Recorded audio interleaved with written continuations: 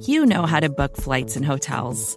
All you're missing is a tool to help you plan that unbelievable travel experience. That's why you need Viator. Book guided tours, excursions, and more in one place. There are over 300,000 travel experiences to choose from, so you can find something for everyone. And Viator offers free cancellation and 24/7 customer support for worry-free travel. Download the Viator app now and use code Viator10 for 10% off your first booking in the app. Find travel experiences for you. Do more with Viator.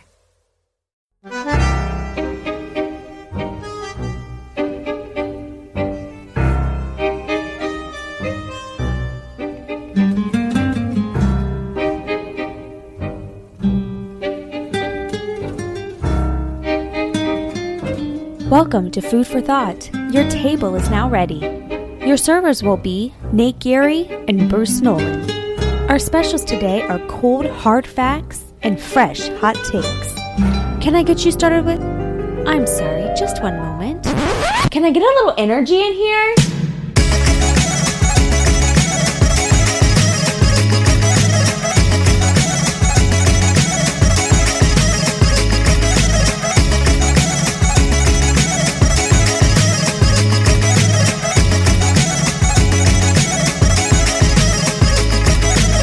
Serving it up to you live on the Buffalo Rumblings Vidcast Network.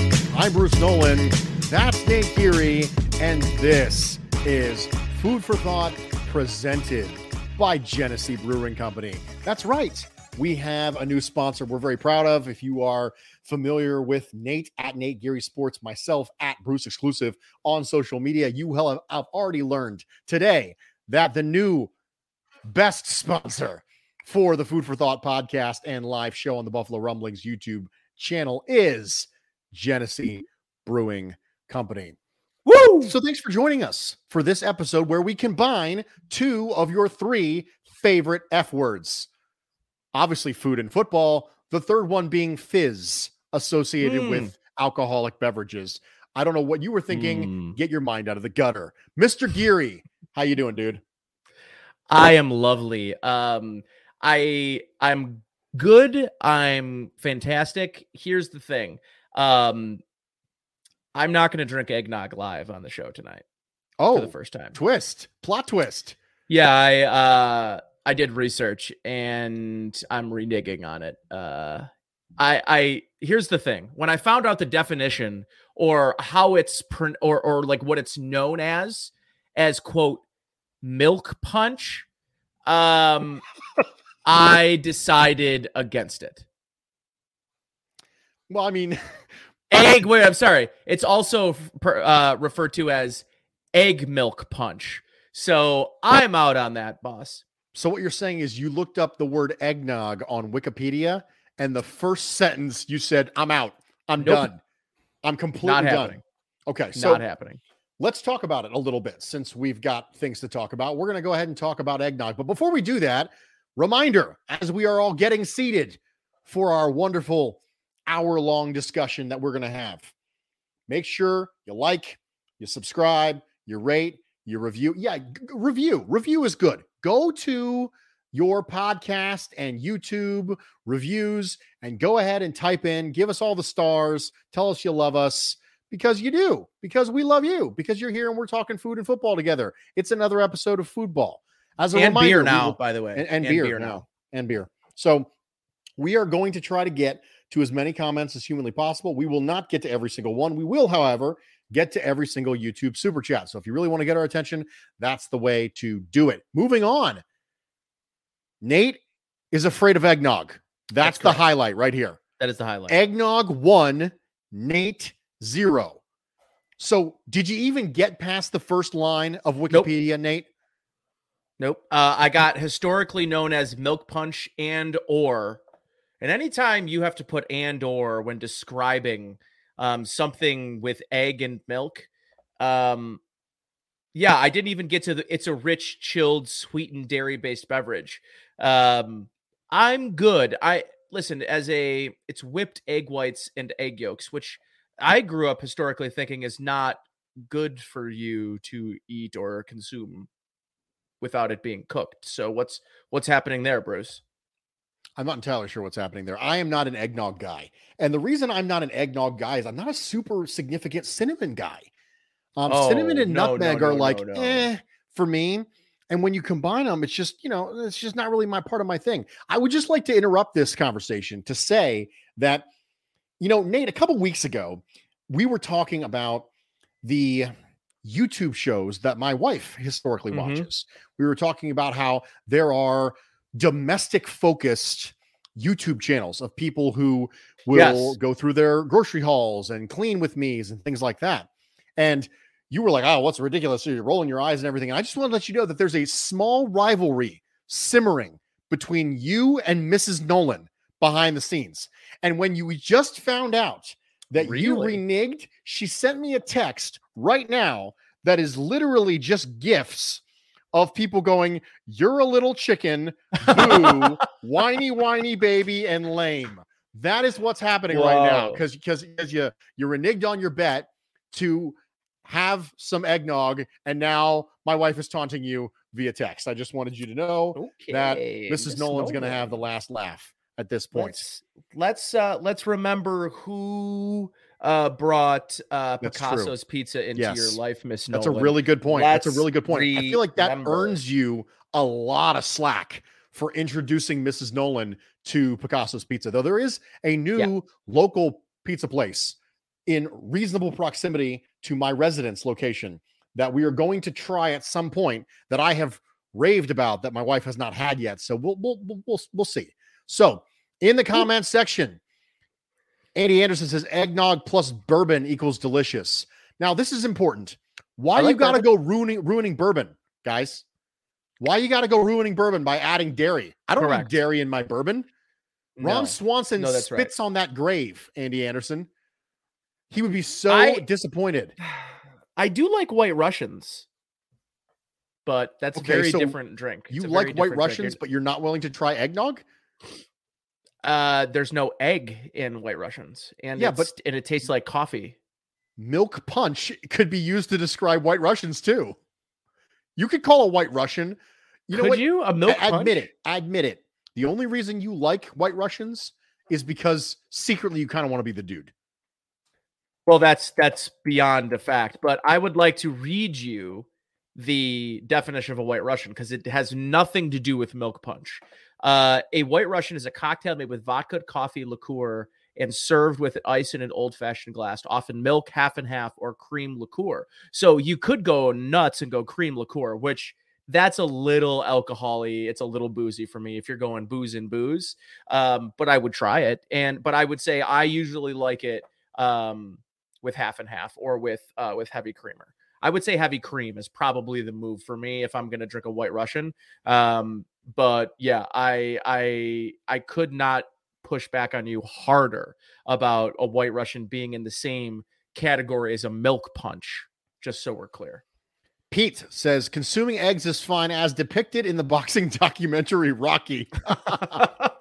Yes, this is the way I prefer to consume my eggs. We're actually going to have a really big breakfast tomorrow. And I think my wife is going to make like skillets, like bowls with we'll do hash browns, we'll do peppers and onions, we'll do cheese and eggs and things like that.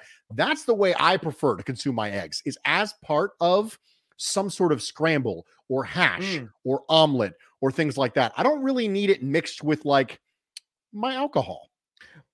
No. Listen, I know like traditional, is it old fashions or no, it's not old fashions because I drink old fashions and that's a great way to consume bourbon, by the way. But there's a whiskey drink. Is it a whiskey sour? I don't Is that know. Where they froth up the egg white and then they put it in there? Because that's just no. Not for me.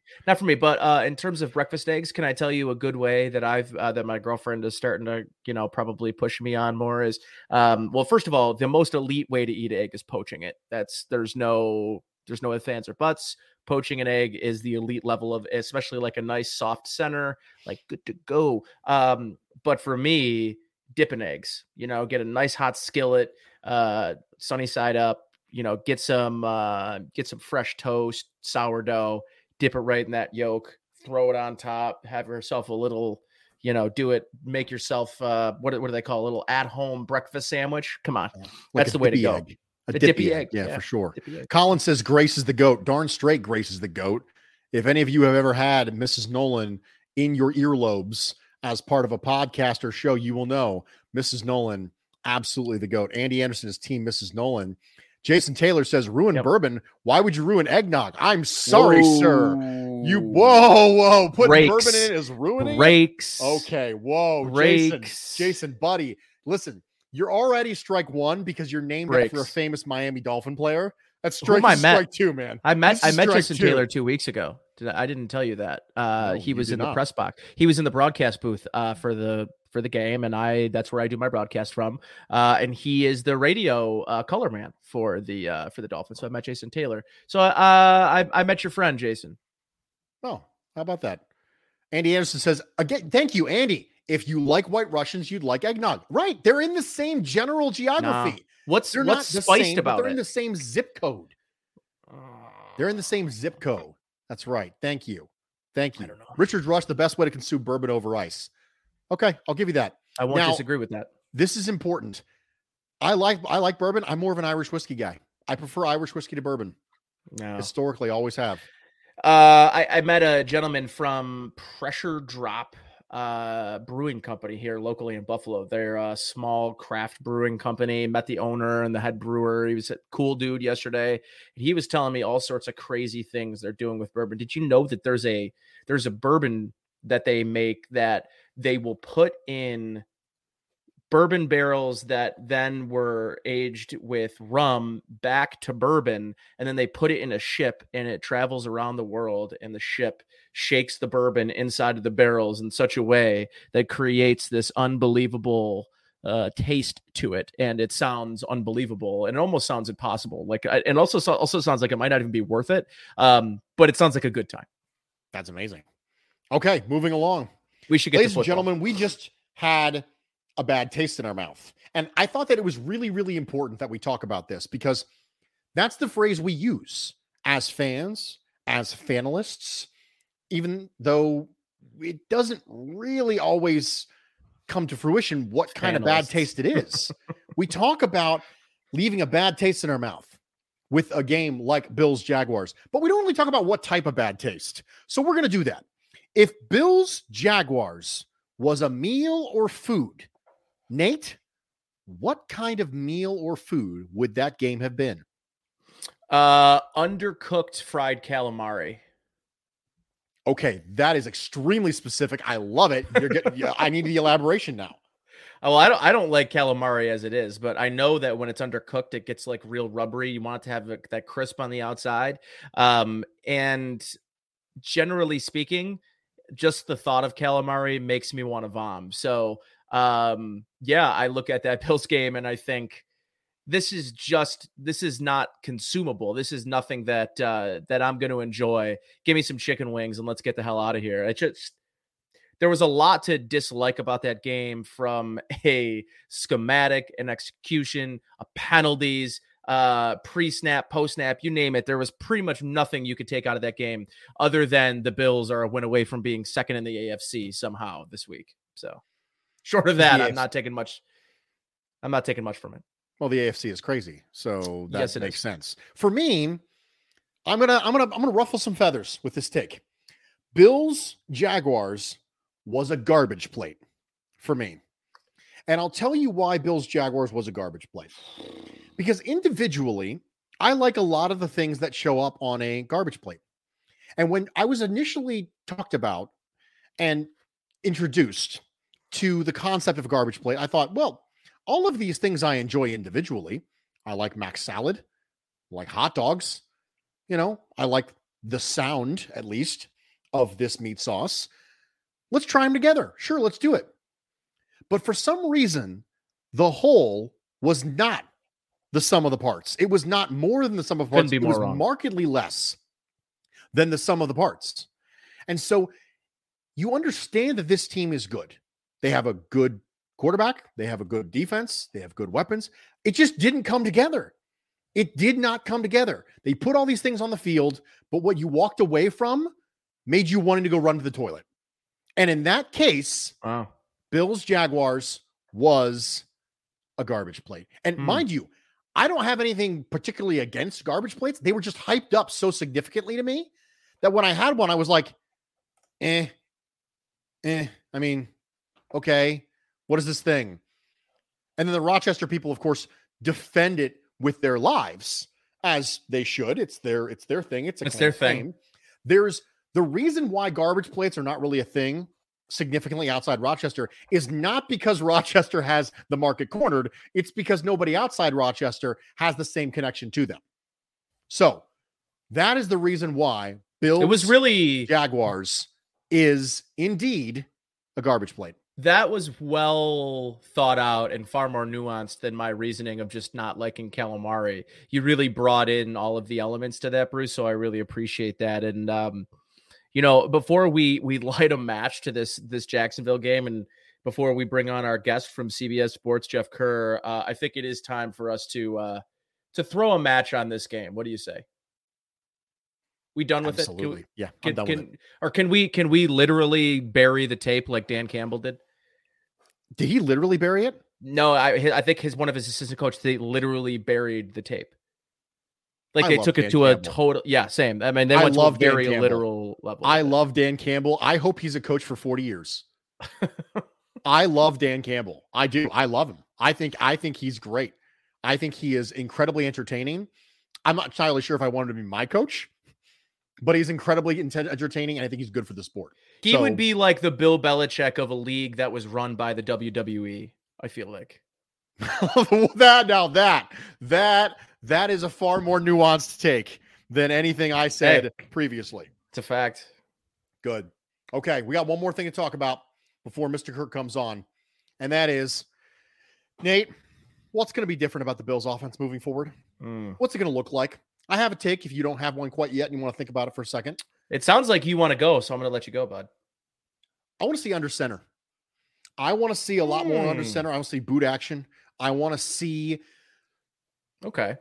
stuff working across the formation. I think Isaiah McKenzie working across the formation. I think tight ends working across the formation. Because if you think about it, Josh Allen, you have said before on this show that Josh Allen rolling to his right is one of the deadliest things in the NFL. That's right. Yeah. So if your quarterback is deadly on the move, he has the ability to get the corner on an edge defender, and he's good throwing there. You have people who can shake loose from man coverage downfield, and you have offensive line issues. It seems to me like a moving pocket seems reasonable.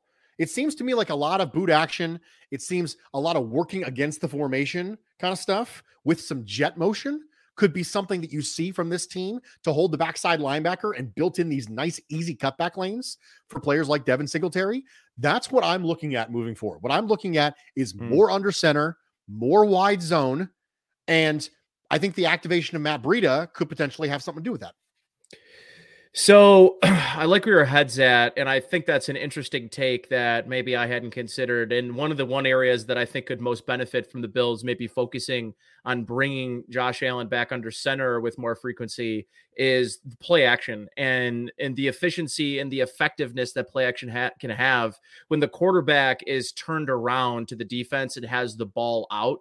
Rather than a standard sort of just mesh point play action from shotgun. And that's one of the things.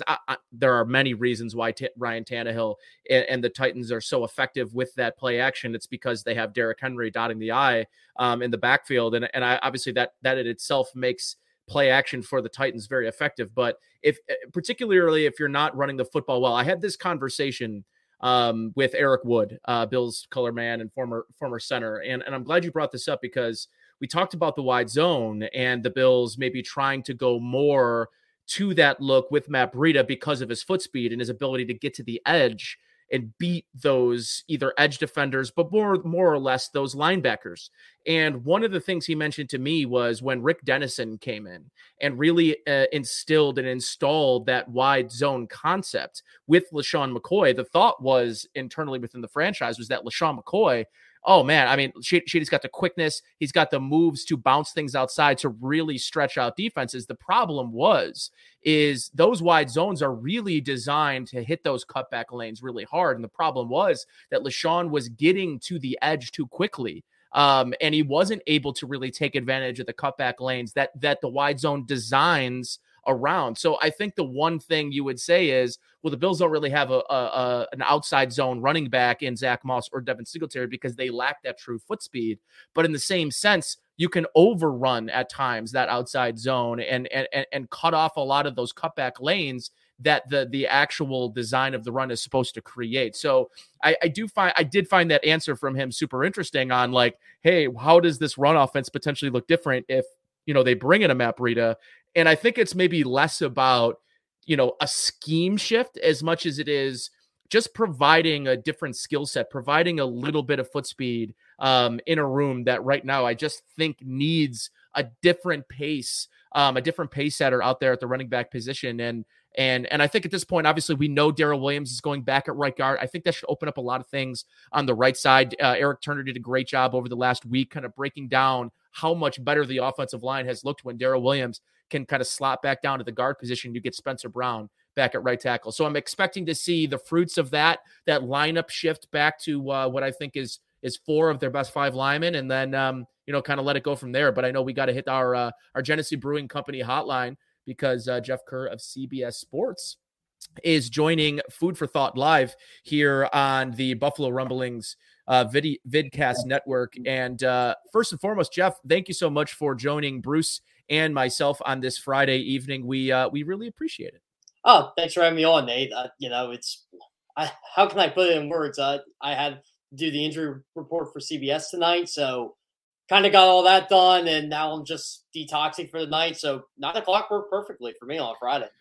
Well, listen, 9 o'clock on a Friday works great for us, especially now that we are sponsored by Genesee Brewing Company. So we get to have a beer. And I mean, I don't know if you see behind me, I've even got myself a flag here, Jeff. But Bruce, I'll let you kick off our interview because I know you want to set the stage for some of what Jeff and I were going back and forth this week on Twitter on. Part of the reason I had him, really kind of diving into Josh Allen's game.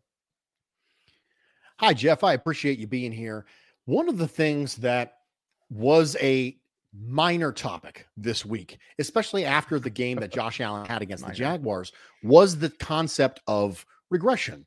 And I think that when you look at specific statistics in regards to raw stats, you look at yards and touchdowns and yards per attempt, raw ratios, things like this, it really doesn't look like Josh Allen's having that much of a different season. When you look at some of the advanced metrics, some of the holistic composite metrics, things like QBR, passer rating, PFF grade, NEA, DVOA, things like that, there's a little bit of a step back. So when I try to juxtapose these two things, when I think, okay, the raw production is roughly the same, the efficiency doesn't seem to be. How do I marry those things in my head? How can I marry these concepts in my head? And where do you fall on, is there actual regression? If there is it even enough to call it that? Or is it simply within margin of error? I honestly think we're picking straws when it comes to Josh Allen and regression, because from the national point of view, I don't see that. And that hasn't really been a topic on is Josh Allen regressing? It's more of, okay, how good is Josh Allen? Or where do we rank Josh Allen amongst the top quarterbacks in the league? Like, look, Patrick Mahomes has regressed this year. That's kind of taken precedent over everything else. So when I look at Josh Allen, I was looking at the DVOA stuff too, like Nate and I were talking about, it is down this year. But he also picked up his game in the second half of last season, if you guys remember. And he probably would have been the MVP of the league if it wasn't for Aaron Rodgers. And overall, I don't think there are that many quarterbacks that are just lighting the world on fire. Like Russell Wilson was one, but then he got hurt.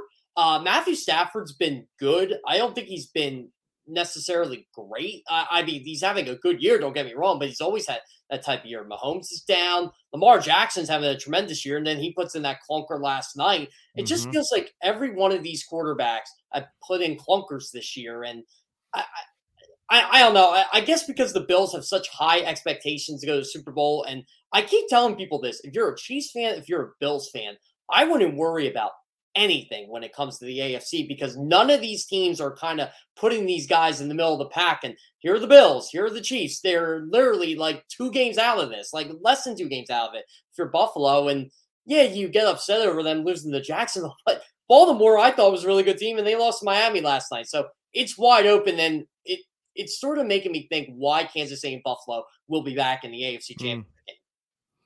Listen, I said today I've been filling in all week on our on my station at WGR 550 on the afternoon show, and we were sort of joking and talking about the AFC. We did a reverse power rankings of the AFC, and I still had the Bills number 1.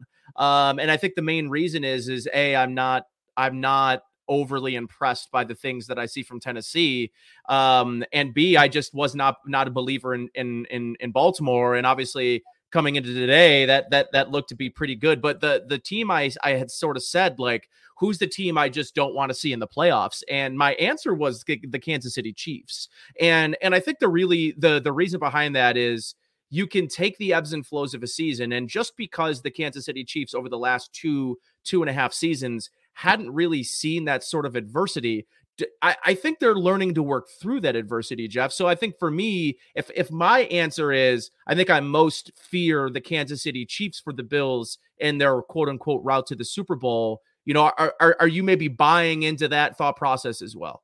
Yeah. So again, I'm from Philadelphia. I've seen Andy Reid since 1999. I'm a big Andy Reid fan. I'm a big Sean McDermott fan because of Andy Reid. And there's one thing I love about Andy Reid teams and John Harbaugh and Sean McDermott and all these guys.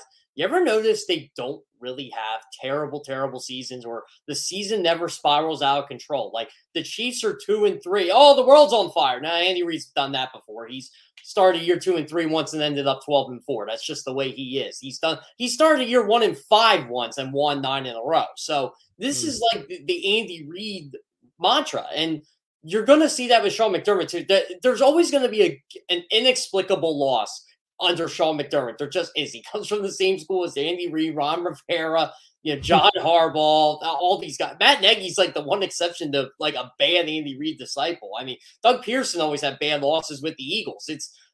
You can't explain it, but it's not like Buffalo is a terrible football team. And like you said, Nate, I'm not really sold on Tennessee either. Although I did have a fun joke this week when the Rams got Beckham. They go, who could stop this offense? I think ESPN put it out. I'm like, well, the Titans just did last week. The Titans did it pretty easily with, I can't really name you very many defensive backs from that backfield in Tennessee. And yeah, Jeff, I just kind of keep looking at this AFC and I'm sort of wondering, like, who is the team that's going to step up? And I think if you're the Bills, you have to be excited about where you are, I think, for a lot of reasons, because I think going into this week, you could end up being 1 game behind the Tennessee Titans with a win against the New York Jets. And bringing this back a little bit to the Josh Allen point as well. And I know Bruce will probably have a good follow-up question for you on this as well with the Josh Allen point, but talking about sort of marrying these stats together, what has been the thing, at least in your mind, when you watch Josh Allen, I think even more so when you listen to Josh Allen talk about his game,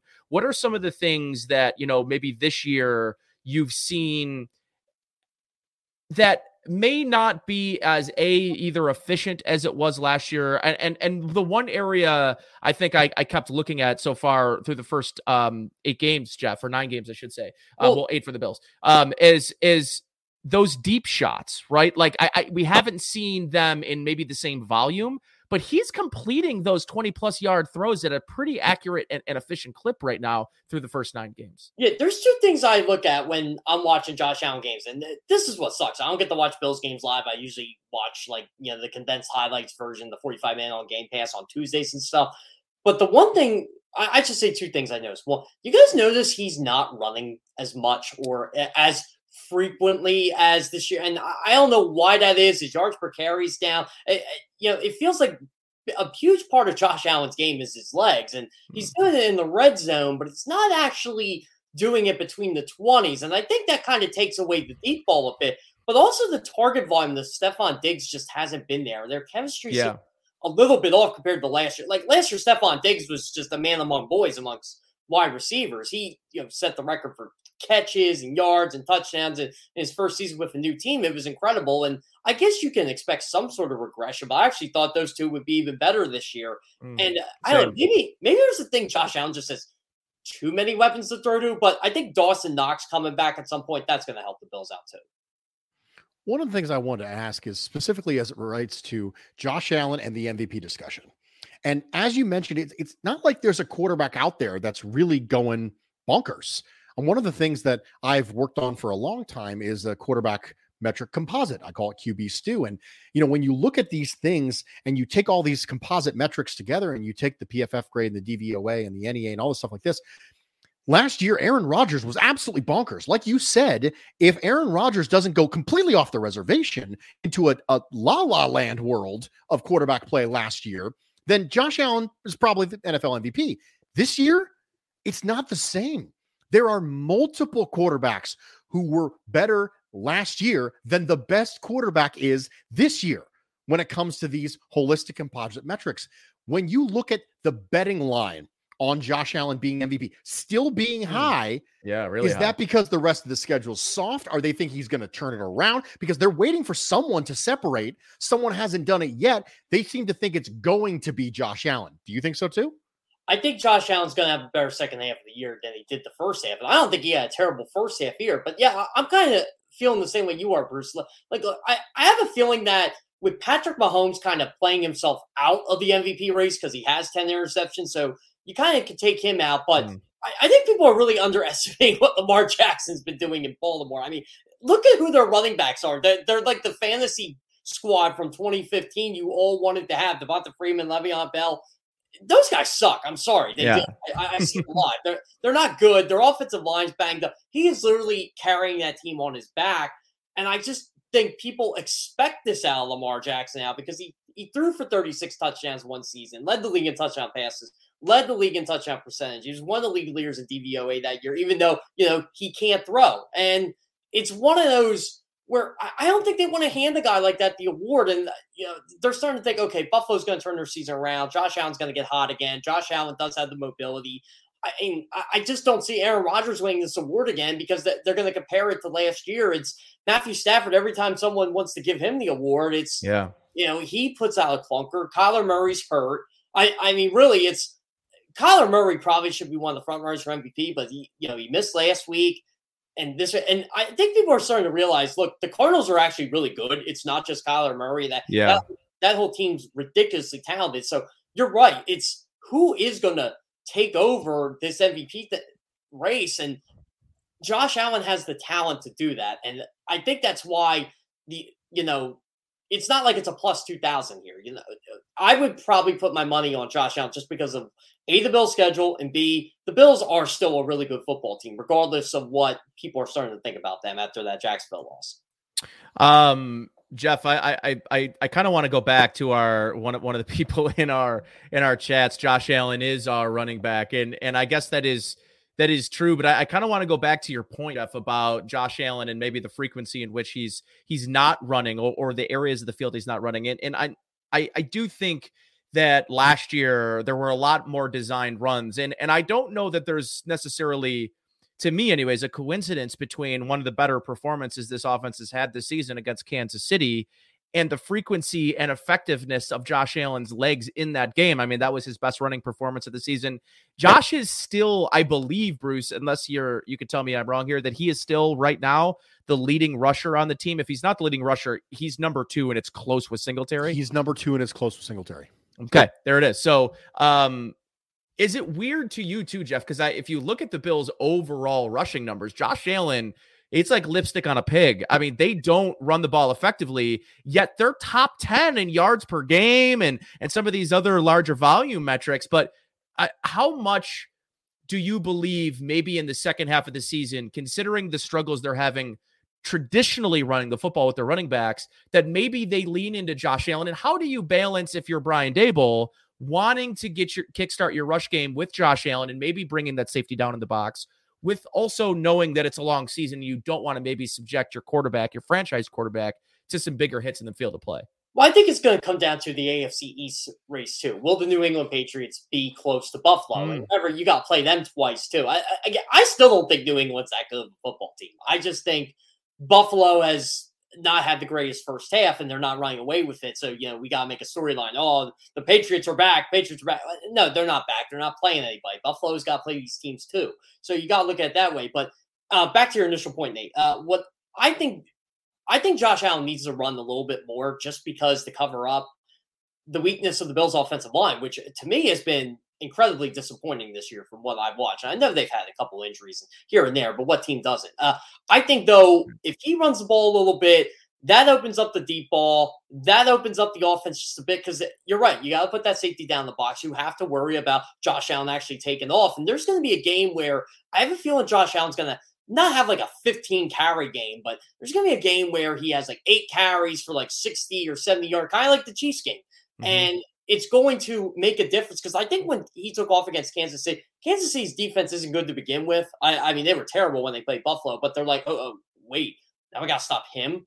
We thought we had to stop Stephon Diggs. We thought we had to stop Emmanuel Sanders and, Gabe Davis and guys like that. Now you're starting to worry about his legs a bit. I think that's where you got to use the run to set up the pass. But I got to find Devin Singletary's story for you. So there's a guy in our fantasy league who tries to trade Devin Singletary every single week. And he's tried to trade him to me like 4 times. I go, you guys know Devin Singletary isn't even the best running back on the Bills, right? It's Josh Allen. Yeah, right. I mean, and to the point, thank you to our listener, Jason Taylor, who is correct in saying Josh Allen is the best running back in the team. Bruce?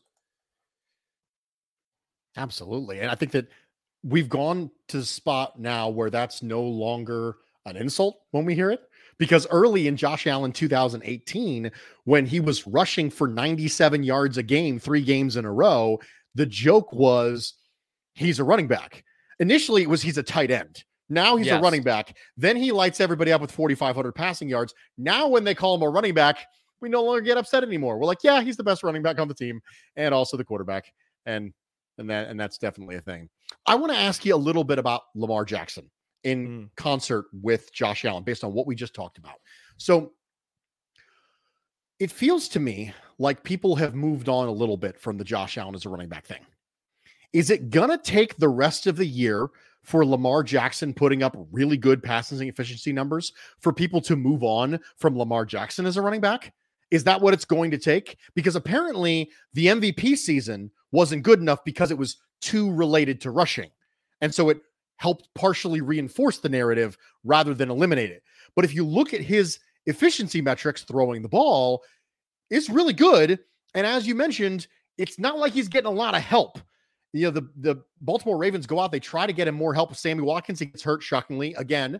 Then you have Rashad Bateman gets hurt again. Hollywood Brown, who in the previous 2 years did not turn it on, becomes the de facto receiver. I don't think Hollywood Brown got better. I think Lamar Jackson got better at throwing the ball to Hollywood Brown. So for me, what is it going to take, do you think, for Lamar Jackson to be recognized as a passer as good as the metrics say he is? I am convinced Lamar Jackson could hoist the Vince Lombardi trophy and they will still say he's a running back. I am at that point. I'm done arguing with people about Lamar Jackson. I can throw you every stat in the book, and you guys know that. I did it with Josh Allen last year. Every time someone trashed Josh Allen, I was like, oh, Josh Allen is second in this, or he's third in this, or no, he does it in garbage time. I'm like, garbage time? So the Bills are winning by 20? That's garbage time now? Okay, like I'm getting that in Philadelphia with Jalen Hurts every time I defend him. And, Josh Allen is my example for that. But back to your initial point, I just feel like everybody looks at Lamar Jackson's running numbers, and he runs for 1,000 yards, and leads the league in yards per carry again, and they just look, well, he's a running back. Well, if you look at the yards per attempt, if you look at the passing yards, if you're looking at the completion percent, he improves every single year. I mean, I don't know what this guy has to do. I thought the year he threw 36 touchdowns and won the MVP, that was going to be enough for us, and it clearly wasn't. Every time he loses a game, you got to hear the same stuff all the time from Lamar. Oh, it's because he can't read the defense, or, they blitz him because he doesn't know how to read the coverage. I'm like, no, he does know how to read the coverage. Like you said, Bateman got hurt. Hollywood Brown, Sammy Watkins shot the pass in the end zone. It's, if you're rushing 9 guys, basically going in the cover 0, it's hard for any quarterback to beat that, not just Lamar Jackson. I have a feeling that Lamar Jackson saw that again, or if he saw it on a full week and not a short week, he wins that. So I don't know. To me, it's it's very tough for me. I personally think it's never going to be convinced about Lamar Jackson. I just think people are sold on their metrics with him or sold on their initial opinion on him, and that's it. And I think some people are going to be like that with Josh Allen. I think some people are going to be like that with Patrick Mahomes. Yeah, I mean, you guys hear it. You guys hear Patrick Mahomes is a choker now, right? I haven't heard it, but I imagine, Patrick Mafraud was a really good one that I heard. I'm like, I don't even understand. Like, you literally, it's like the least clever insult ever. Patrick Mafraud. Like, it doesn't even rhyme with Holmes. It's not the same, the same mouth feel as it's coming out of you. Like, there's no alliteration. Like, it's the least clever no insult. Creativity. Yeah. The internet is simultaneously the avenue to the most creative insults and the lamest, worst insults of all time. It's just absolutely staggering that now that's part of the narrative. I just don't understand it. I really don't. One more thing I want to talk to you about, Jeff, before I get you out of here. And you mentioned Jalen Hurts. You mentioned that you're a Jalen Hurts defender. And there's not a lot of Jalen Hurts defenders, because I think the assumptiveness has been that Jalen Hurts was the silver medal for the Philadelphia Eagles. There was a lot of discussion. They wanted Zach Wilson prior to the draft. They weren't able to go up and get him. They accumulate these first-round picks. People assume they're just going to use them on a quarterback next year, even though the quarterback class isn't that good. People are like, okay, he's going to be a really good fantasy quarterback, but he's not going to be a really good real quarterback. And then he's going through this year. The Eagles trade for Gardner Minshew. Then they move on from Joe Flacco. Now there's a subsection of people who want to see Gardner Minshew get it. And they got shut up a little bit when the Eagles absolutely came out and dominated their last opponent. But then it's the same kind of thing this week with this low murmur where it feels like nobody really believes in Jalen Hurts. Are you a Jalen Hurts believer? Because you said that and all the bells and whistles went off in my head. Did I find a Jalen Hurts believer? So I look at it this way. If you if you put a gun in my hand and ask me, where would you rank Jalen Hurts among the quarterbacks? I'd be like, well, 21st, 22nd, if we're going to be honest here. But I think I always look at guys like Josh Allen as why Jalen Hurts can grow. Look, the guy's only had 13 starts in his career, and he's very good in the red zone. He adds that extra dynamic with his legs. Does he roll to his right too much? Absolutely.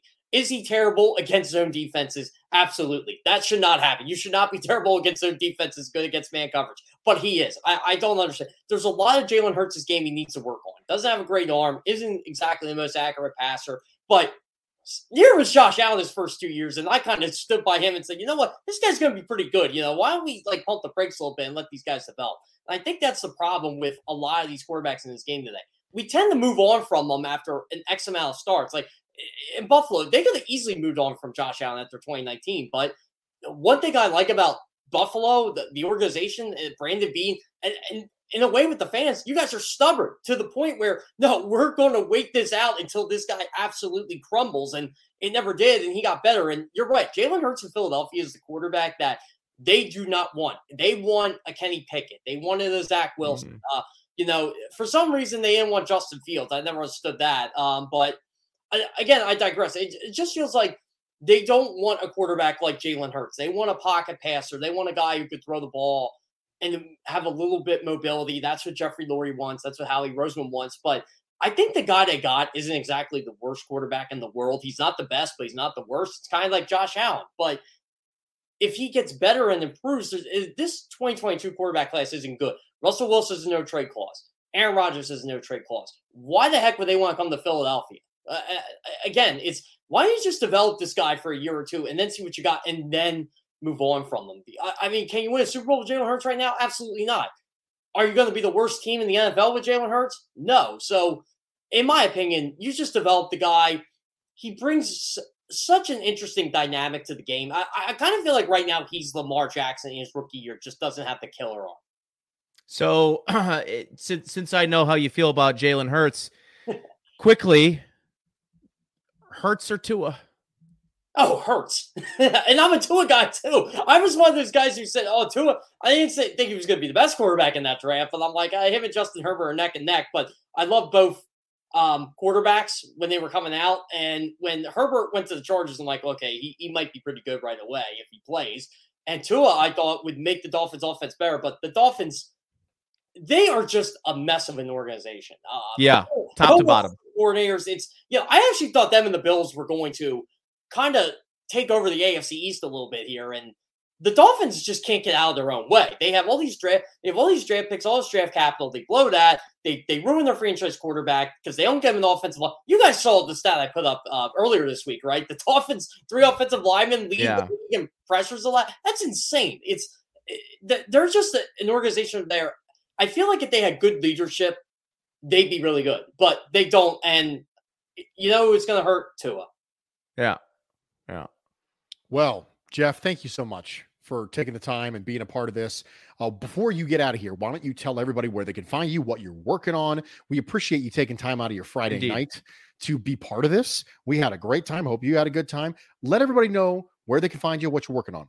Okay, so right now, so I do divisional power rankings every week for CBS Sports. It's one of the more fun things I like to do. And I've been trashing the AFC East all year. I haven't been trashing Buffalo, but been trashing the division a lot. So the AFC East actually was on good graces this week because even with the Buffalo loss, because everybody else in the division had like a big upset or, New England looks like they're good or something. But you can find me at Jeff Kerr, CBS. I do a lot of previews of the games. I tweet a lot of fun stuff. I do a by the numbers column every week for CBS, usually pick a player. At some point, I'm going to do Josh Allen again.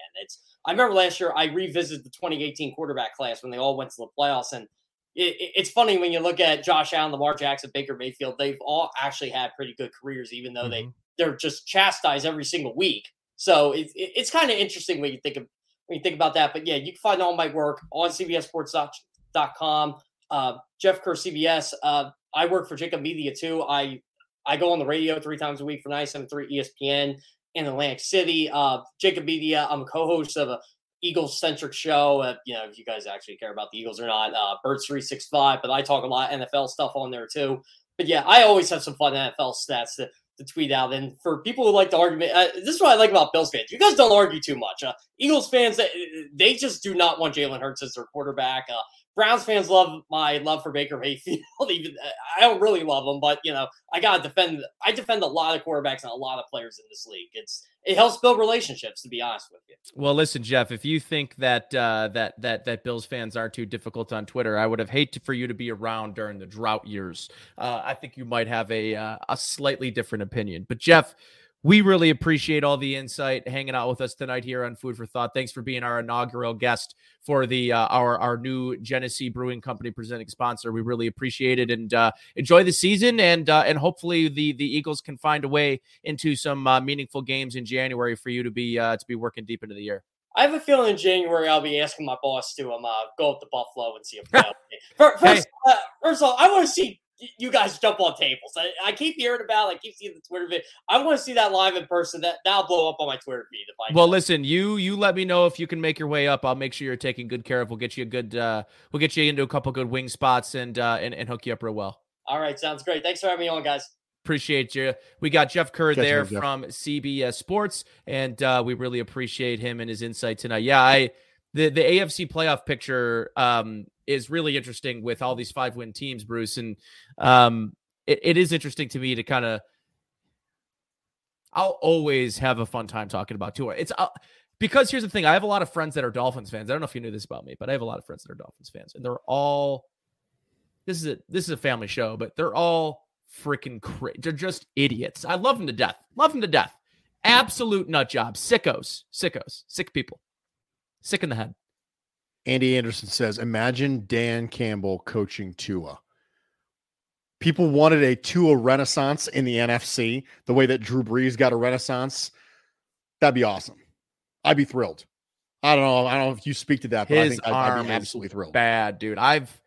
Listen, I have been field level, watched Josh Allen throw the football. I haven't seen much like that in my life. I feel this with conviction that I have fully gone away from throwing a football. And I think I'd like an opportunity for a throw off with Tua. Really? I think I'd welcome it. For those of you listening in podcast form, Nate is currently striking a pose with his football cocked high next to his ear hole. not quite like Jeff Tetford, Aaron Rodgers at Cal High, but at the right appropriate posing for your senior pictures high, which is what you're getting from. Yeah, you got to get the space there. Got to get the space in between the football and the palm of your hand. Otherwise, the spin won't happen. So, Nate, I appreciate you blessing us, those of us with eyes and those who are on the visual medium now with the picture. And I hope that I did appropriate play-by-play work there. It was good. For those of you listening in audio. I'm just trying to audition because, John Murphy's out this week with COVID. They didn't call me, Nate. I can't help but notice the Bills did not call me for play-by-play. I kind of feel like they should, Nate. I feel like you've been slighted a little bit, yeah. I should write a strongly worded letter, Nate. You should. Very let him know that letter. Radio's your medium of choice because you don't have to worry about your face being shown. Absolutely. I have a face for radio. Yeah. It's amazing. Same. When you need mealtime inspiration, it's worth shopping Kroger, where you'll find over 30,000 mouth-watering choices that excite your inner foodie. And no matter what tasty choice you make, you'll enjoy our everyday low prices, plus extra ways to save, like digital coupons worth over $600 each week. You can also save up to $1 off per gallon at the pump with fuel points. More savings and more inspiring flavors make shopping Kroger worth it every time. Kroger, fresh for everyone. Fuel restrictions apply. Another day is here, and you're ready for it. What to wear? Check. Breakfast, lunch, and dinner? Check. Planning for what's next and how to save for it? That's where Bank of America can help. For your financial to-dos, Bank of America has experts ready to help get you closer to your goals. Get started at one of our local financial centers or 24/7 in our mobile banking app. Find a location near you at bankofamerica.com/talktous. What would you like the power to do? Mobile banking requires downloading the app and is only available for select devices. Message and data rates may apply. Bank of America NA, member FDIC. Same. Okay, so as we go to the comments section, make sure if you've got anything you want to talk about, now's the time to put it in the comments section and make sure we can have an opportunity to dabble in Does some Ms. of the Nolan comments. have any more trash talk for me, or has she subsided? Mrs. Nolan has subsided in the trash talk, at least in the texts. She did say she agrees with dippy eggs, likes dippy eggs. Absolutely. When she realized I was reading her texts on air, she dropped me with an OMG. Like she was like suddenly embarrassed because Mrs. Nolan, she's really big trash talking like behind the screen. Because really, it's not because she's a pansy. It's not because of that. It's because she's too nice. That's right. She wants to be able to trash talk, but she's just too nice of a human being. Let's be honest. The only reason she married me is because she's a gracious, sacrificial woman who decided charity. I mean, absolute charity, right? Married vastly below her station, So she was basically just giving charity to me by imagining her life with me and then saying, yeah, I'll sign up with that. JR says, imagine Bruce coaching Dan Campbell. Dan Campbell would be an awesome player. Can you imagine? You're like, Dan, run through this wall. Yes, coach, let's go. Bam. Absolutely. Dan Campbell's the Kool-Aid man. I can't believe that I got by that tweet, that Dan Campbell tweet. Somebody put a fake quote and it was like a fake check mark. It was like an Adam Schefter fake account. And the quote was something along the lines of like, oh yeah, I drink like six things of, or 6 cups of coffee every morning. And then I do like 2 lines of cocaine, and I like retweeted. I was like, is this guy for real? Did he really say this? Like, come on. Like, how believable does Danny Campbell saying that he throws down 2 lines of cocaine before football games? Like, why is that so believable to me that I would quote tweet it? The fact that you thought for a brief second enough for your finger to hit the quote tweet button and go, did, man. Guys, I think this might be legit. That says all you pretty much need to know about Dan Campbell. JR says, my friend brought me down a plate from Rochester last weekend. What are your thoughts on garbage plates? All right, JR, here's what's going to happen. You must have been late to this show coming in. So listen to it in podcast form. Yeah. Tomorrow when it drops, we did an entire thing on garbage plates already. Good. Colin says, how well do you think Josh has done with his checks at the line this year? Is he audibling to runs at the right times? This is a really, really difficult thing to monitor. Yeah, it is. Because you don't really know what the checks are, and you don't necessarily know if there's dummy calls built in. So sometimes you'll see Josh Allen get to the line of scrimmage, and I'll never forget Peyton Manning. Famous story about Peyton Manning. I think he told it on the Manning cast not too long ago. Is what he would have his backup quarterbacks do. Because let's be honest, Peyton Manning's backup quarterbacks were basically water boys. So what he would have them do is, hey, go back and watch the game on television from last week. Any of my calls that got picked up by the microphone, let me know what they are. So what he would do is he would have his calls that he knew were picked up by a microphone ended up being dummy calls the next week. So, for example, if the microphone on the television version of his game picked up him saying ludicrous, and then it was a run to the left because of the word L, right? Ludicrous, right? Maybe it was an outside zone run, a stretch play to the left. Okay, great. So what he would do is, okay, they picked that up. That means somewhere out there, a defensive quality control coach for the team who we're playing this week watched the game back and thought he was super brilliant when he came up with the concept that ludicrous was a stretch play to the left. So what they would do is they would keep the word in. They would keep ludicrous as a phrase into the call. But now it would be a play action to the left, or now it would be something that looks a little bit like that in the first few seconds, and it would be something out the backside. So he would do that. And that's one of the reasons why it's difficult to really evaluate whether or not Josh Allen has been good with checks to the line, because you don't know what's a call and what's a dummy call. Now, you do know that Josh Allen has a lot of power. You know this. Brian Daboll has said this. Josh Allen has confirmed this. Anyone who's played in this particular system, the New England system, has had a scenario where they go, listen, they ask a lot of their quarterbacks. So we know Josh Allen has the power. And one of the things I mentioned on social media not too long ago is part of the blanket criticism for quote unquote play calling. Some of that falls on Josh Allen because he has that power. And with great power comes great responsibility. Nice. That's right. I made a Spider-Man reference on a Friday night. Right. Food for thought. Food, football, and fandom. And fanaticism about comics. Fanaticism, like yes. But I think it's difficult to really understand how much control he has, and therefore it's hard to know how much blame he has. So I know that's a really long way of saying I don't know, but I wanted to give you the why behind the I don't know. Nate, do you have thoughts on that? Yeah, listen, to your point, it's really difficult to know from a play what's called, what the potential check is, and what Josh Allen has the freedom to do at the line of scrimmage. Because I think what people have to understand is when you're at the line of scrimmage and you have a check with me call and you call 2 plays at the line of scrimmage, or you have to call 2 plays in the huddle, you get up to the line of scrimmage, you get that kill call, right? Like, that is not Josh Allen having free reign to pull a play from the playbook, right? Like, he is not pulling plays out in the middle of a game, you know, where they've got a pass called and all of a sudden he's calling a run play that wasn't the check call. Do you know what I mean? So it's not like Madden here where you get 5 options and you click one of the, you know, you hit the audible button and then you hit the triangle button because that's the halfback dive play, and then he comes up to the line of scrimmage and calls the halfback dive play at the line of scrimmage. You have a finite amount of time pre and post snap here, right? Or I should say pre-snap from when the time, because you have to remember this too, guys, is when that 15 seconds goes off and the coach comes out of his headset, there is still a lot happening. Brian Daboll is up in the box. He gets to see that bird's eye view when he gets to the line of scrimmage. So the sooner they can get to the line of scrimmage, they can sort of ID what the defense is in pre-snap.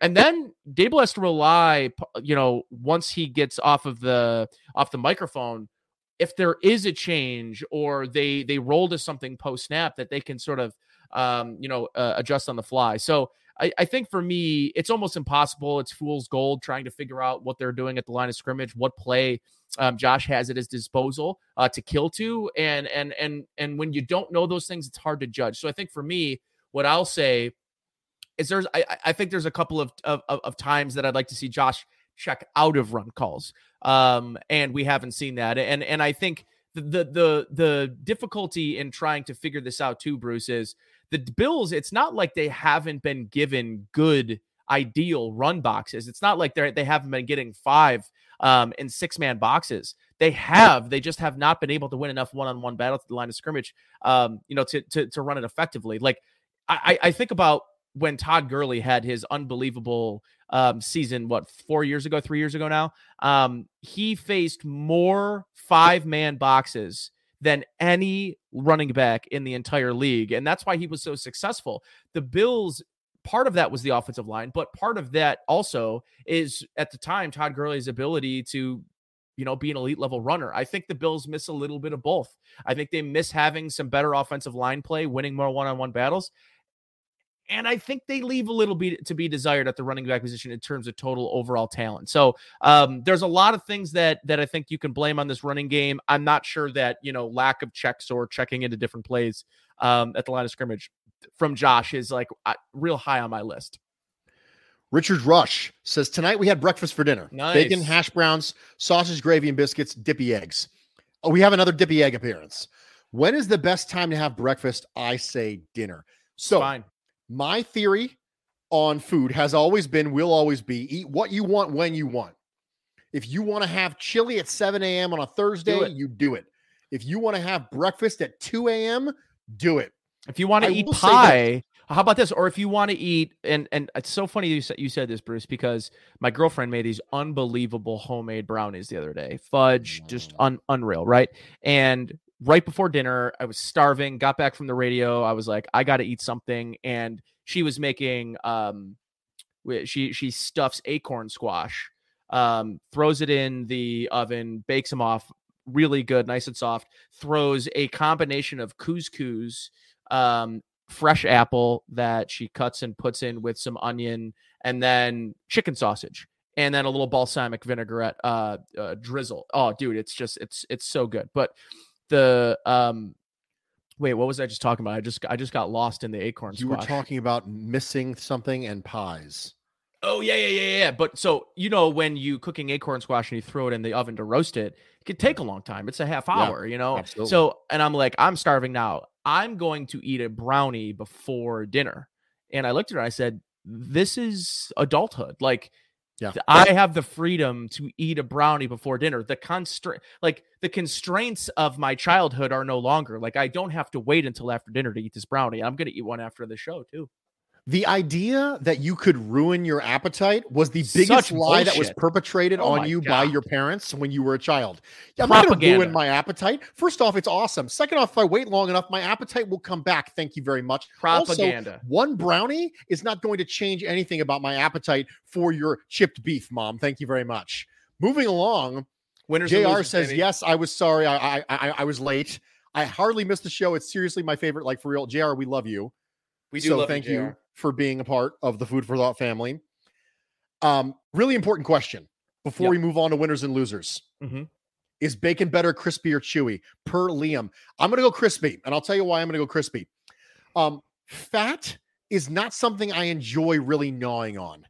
I don't really love gnawing on it with my steak. I don't like gnawing on it with bacon. For me, the crispiness is necessary to allow the entirety of the bacon strip to be eaten in equal bites, as opposed to this weird gnawing that happens in half the bite and it kind of ruins the other half. And it's better crispy. So I don't think that's the actual question that should be asked. I think the question that should be asked is, do you like your bacon fried in a pan or in an oven? Oh, that's a real good question. So I am an oven guy. I am too. Okay. Because I do think you get a little bit crispier, but there's a fine line for me because bacon can cross into crispy into like hard. And I don't like that transition. And it's a very delicate process. You got to pull it at the right time, especially from the oven, because it cooks a little for like 10 seconds after it comes out. So you got to pull it in time, give it a couple seconds when it's out, still kind of cooking. But I don't mind it in a pan cooking in its grease. I think that you can tend to, if you like it chewier, I think that's the way to go, is cooking it in its own grease, because it just stays a little bit more liquidy. Yeah, sure. A little moisture. But I think the question is how you like your bacon is really just how you like it cooked. Cameron says, is Dable going through a rough patch in terms of play calling, or is it symptom of a larger issue? I think that Dable is struggling right now to accommodate for the lack of offensive line ability and the lack of ability to run the ball. When you can't do that, you can't really be what you want to be. the Buffalo Bills want to be a certain thing and the offensive line is stopping them from becoming that thing.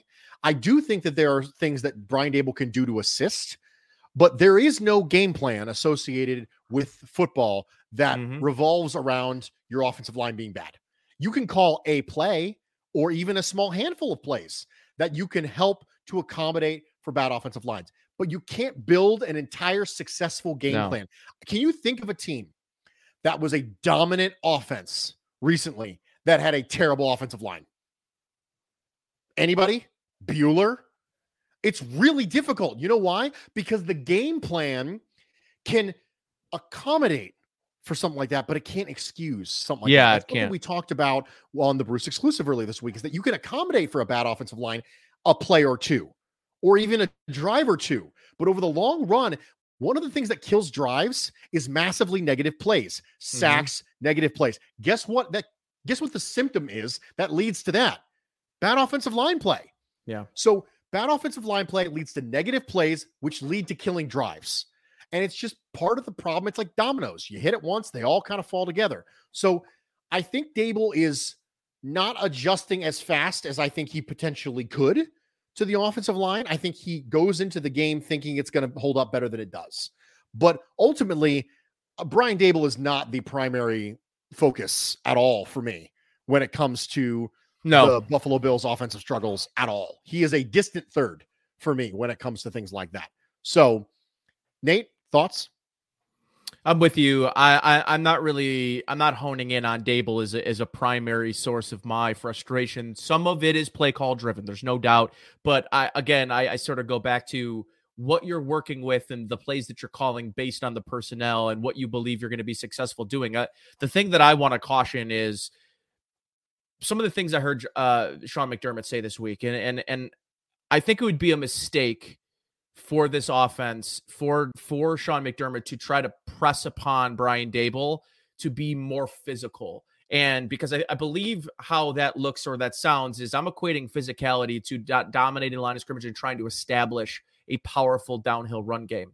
I think that would be a mistake. I don't believe that's the identity of this offensive line right now. They are a finesse pass blocking offensive line. They don't get downhill particularly well. And the only guy that I really see that can do that is their rookie right tackle, Spencer Brown.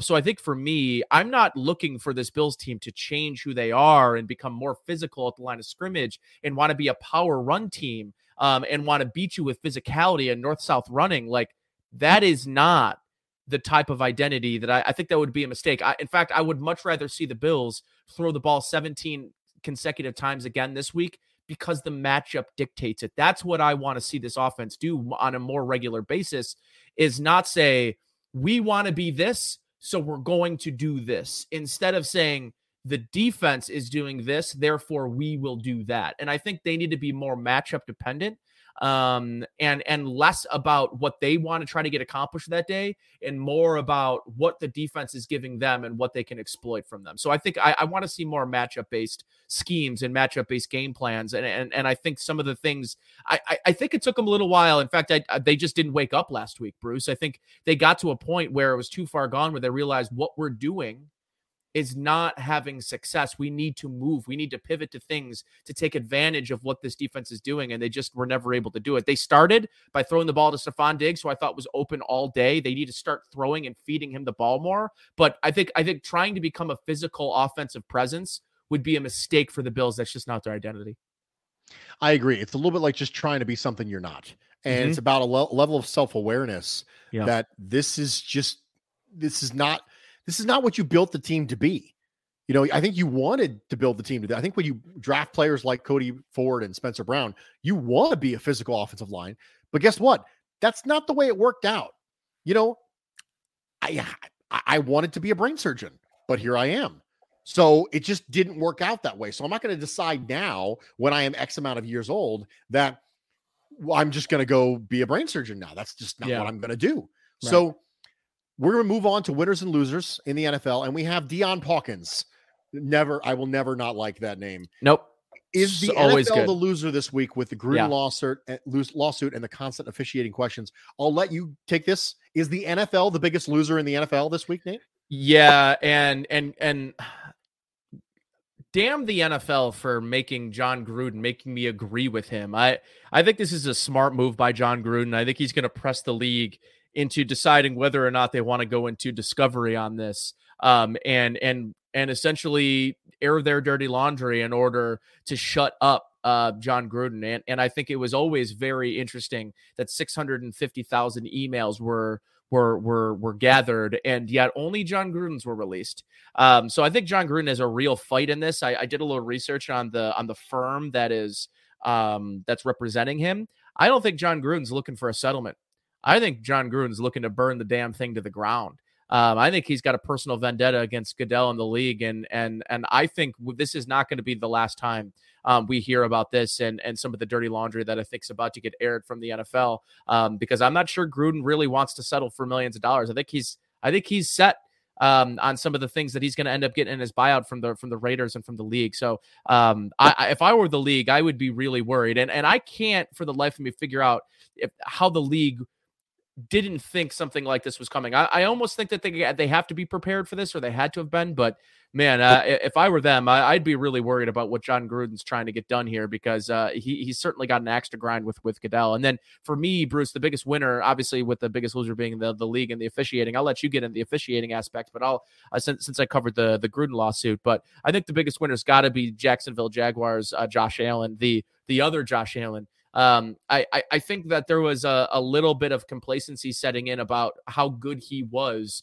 And he certainly put on display last Sunday just how good the former number 7 overall pick can be in Jacksonville. And if he is that player moving forward, Jacksonville is going to be in good shape on that defensive side of the ball, particularly up front.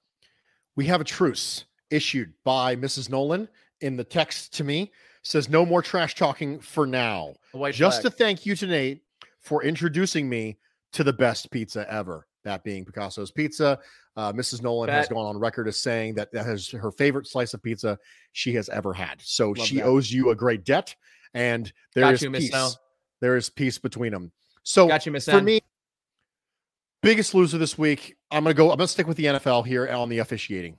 I think that the league's decision to double down on terrible, awful taunting rules, I think is embarrassing. Yeah. And it shows a continuous lack of awareness of what the consumer actually wants. And I think there's a level of haughtiness and arrogance associated with the NFL saying, no, we will tell you what you want. You don't get to decide, Mr. and Mrs. Consumer, what I want and what you want. We will tell you what you want. And the consumer saying, we don't want this. We like the sky judge because you get things right more often. We don't like the taunting penalties because you're ridiculous. And it's an emotional game where you are asking somebody to play incredibly hard, incredibly physically, and incredibly violent for 7 seconds, and then immediately turn off all aspects of emotion for the next 15 to 20 after that. And you're going to ask them to do that 60 to 80 times every single game. I'm sorry. You're just not going to. You're not going to. Yeah.